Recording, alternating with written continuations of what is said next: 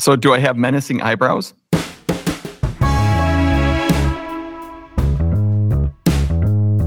You have daughters, right? You can ask one yeah. of them to paint them in with mascara or something. Because I have no idea. His eyebrows were referred to as psychotic. Hello and welcome to another potentially useful episode of the TCAPS Loop podcast. My name is Larry Burden, and I'm cautiously optimistic that I won't regret inviting the technologist, David Knoller, on today's show.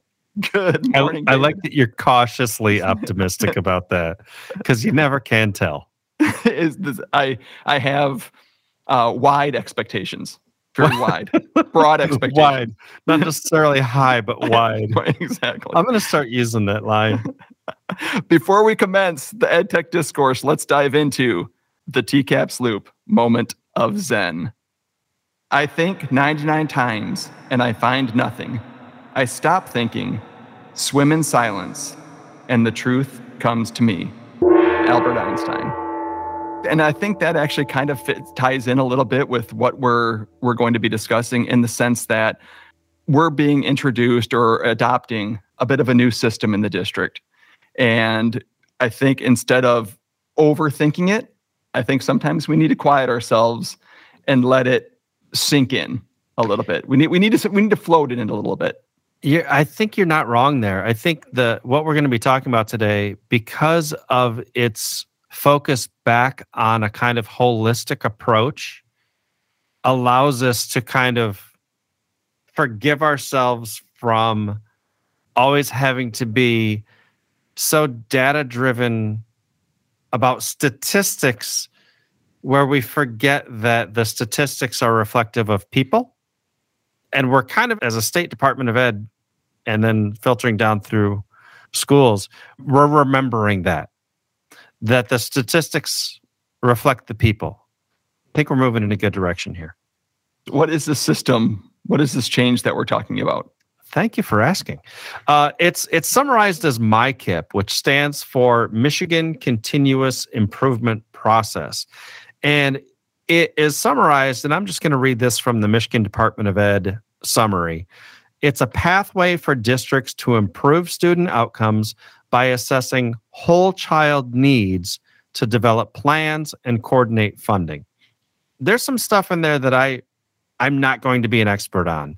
The stuff about coordinating funding has to do with working with community members and community partners and things like that. But I'm not a funding guy, so I'm not here to really address that. I do think that in the world of educational technology, we can have some input and we can have some suggestions regarding how we can improve student outcomes by assessing whole child needs. And it's not just about using a website or having kids engage in a particular online tool. I think it's also reminders of when technology is effective and when technology might get in the way of an experience that's going to assess the whole child needs. So it's an interesting concept. It's one that we're just getting into in the state. We are still in the rollout process of MyKIP. It hasn't reached its final form yet. And so I think now is an interesting time to start talking about it and thinking about it. I'd like to read this because I think it's important in defining what we're talking about when we say the whole child. Because I think that's a pretty nebulous idea. Right. And you had sent this to me earlier this week, so I'm just going to read the MyKIP target, the whole child, and what they define it as. The whole child is a unique learner comprised of interacting dimensions such as cognitive, physical, behavioral, social, and emotional. And I love that. It gets that broad range. The whole child lives within multiple and interconnected environments, including the home, school, and community. So when we're talking about EdTech, and as you were mentioning earlier, one of the great uses or great strengths of educational technology is giving us data that we can then use to inform our pedagogy and our processes. It's a little more murky, or the data gets a little harder to define when we actually are starting to talk about that whole child, because there's so many variables. And I think maybe in the past, because we're so data focused, we just kind of push those variables that are harder to quantify to the side and don't acknowledge them as important as they actually are in educating the full child. There's no question in there. I'm just looking for somebody to nod and smile and say, Larry, you're right. I think you are right. I think, teachers have responded to that over time where, the sort of state scores come out about our standardized tests. And we all say to ourselves, but that doesn't reflect who my kids are. That doesn't necessarily reflect that my student had just broken up with her significant other that day and did poorly as a result. Or I've got 2 or 3 students who come to school hungry every day, and that's going to have an impact on whether or not that student has the opportunity to learn in the same way as another student. It doesn't tell the whole story. And I'm hoping that through this MyKIP approach to understanding the whole child in all of these dimensions, that we're going to have an opportunity to present outcomes as part of a truly integrated vision of what the learner looks like. And I think also we have time now to say there is no such thing as an average learner. But we've tried that for so long. We've tried to find that average learner to base everything off of. We need a baseline. We need a median. And now with the MyKIP, I love that, you pointed out the idea of the interacting dimensions, the cognitive, physical, the behavioral, social, and emotional. It starts by saying the whole child is a unique learner. That's what I focused on in my first read through of this, was that we're not trying to go for an average. We're not trying to go for what learners should all attain. I think in the past, we've had this vision of, 100% attainment should be the goal. And maybe through the understanding of the whole child, through all of its dimensions and connected within homeschool and community, we understand now that our goals are going to be customized based on that student's experience and based on that student's participation in those communities. Why is my student sleeping during second hour? Is it because he's lazy and doesn't like class? Or is it because he's up until midnight working because he has to, because the family needs that extra income to resolve their own needs? I think, kind of what we're talking about here is recognizing that statistics are very valuable when it comes to the macro. When it comes to moving widgets appropriately to the right areas, statistics are very useful, especially the large scale statistics we tend to talk about when we're looking at systems such as district funding or school funding. Statistics become much less helpful when we're looking at the micro, because of all the individual variables that go into that unique student. Now, setting that student up in an environment that is healthy and nurturing on a macro level, super important. You're kind of making sure the dirt is good for the plant to grow. Yeah. And doing what you can in that way. But each plant is different and unique. And then you're going to have to, add specific nutrients for that individual plant for it to thrive. Exactly. And I think that's why we in TCAPS have begun focusing on the social emotional learning that we've begun to work on this year. We started in the summer with we had a speaker and we had some professional learning there.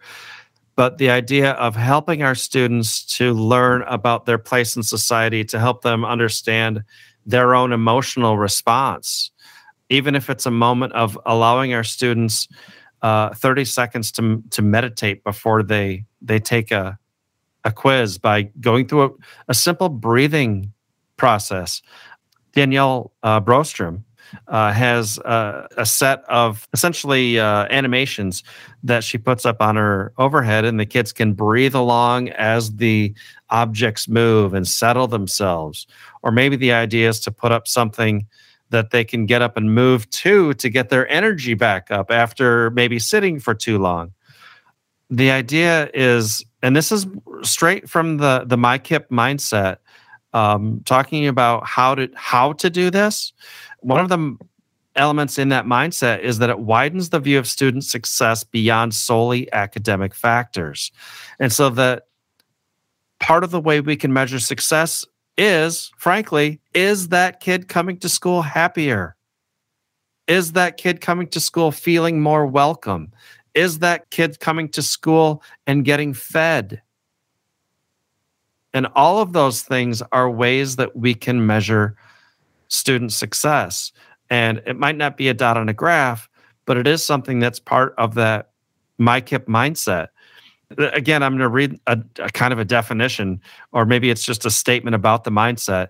It's a series of interdependent and aligned processes and people working together toward a common goal to bring desired results. And when it talks about the people that are working together for this, it's the Michigan Department of Ed, it's our intermediate school districts, it's our local school districts, it's our buildings, it's our curricular departments, down to the teacher, down to support staff, food service, transportation, counselors.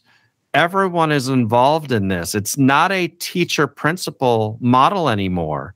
It's a community, not just the educational community. And sorry to interrupt, but I think it's important to mention the reality is we are partners in education with our, not just the educational community, but our parents.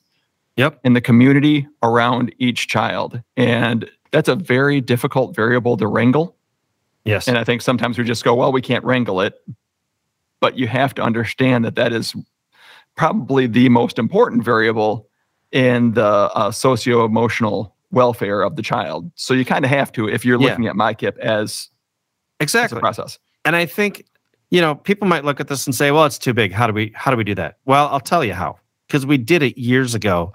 Before this was ever a thing, we did a thing that was a response to young people's needs that widened our view of student success beyond solely academic factors in a way to tell them that they mattered and they were valued, and that told them that they were part of our community too.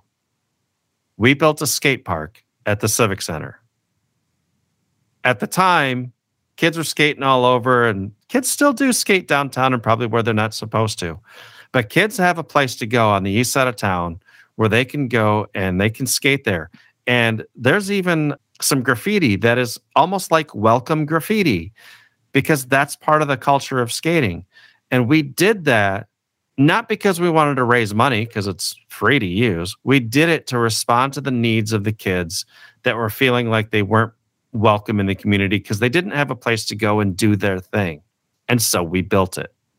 That's a kind of community approach or a community action that can happen when we look at our learners as something more than just how well they did on a standardized test.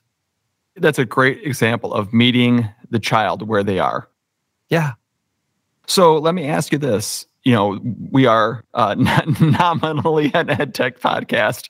Yeah. How can educational technology help? So there's a couple things. One of the things that Danielle would like to bring up are those. And I should say, this is not the last time we'll be hearing about MyKIP this year. I hope not, because I'm not the expert. I really like the idea, and I'm learning about it.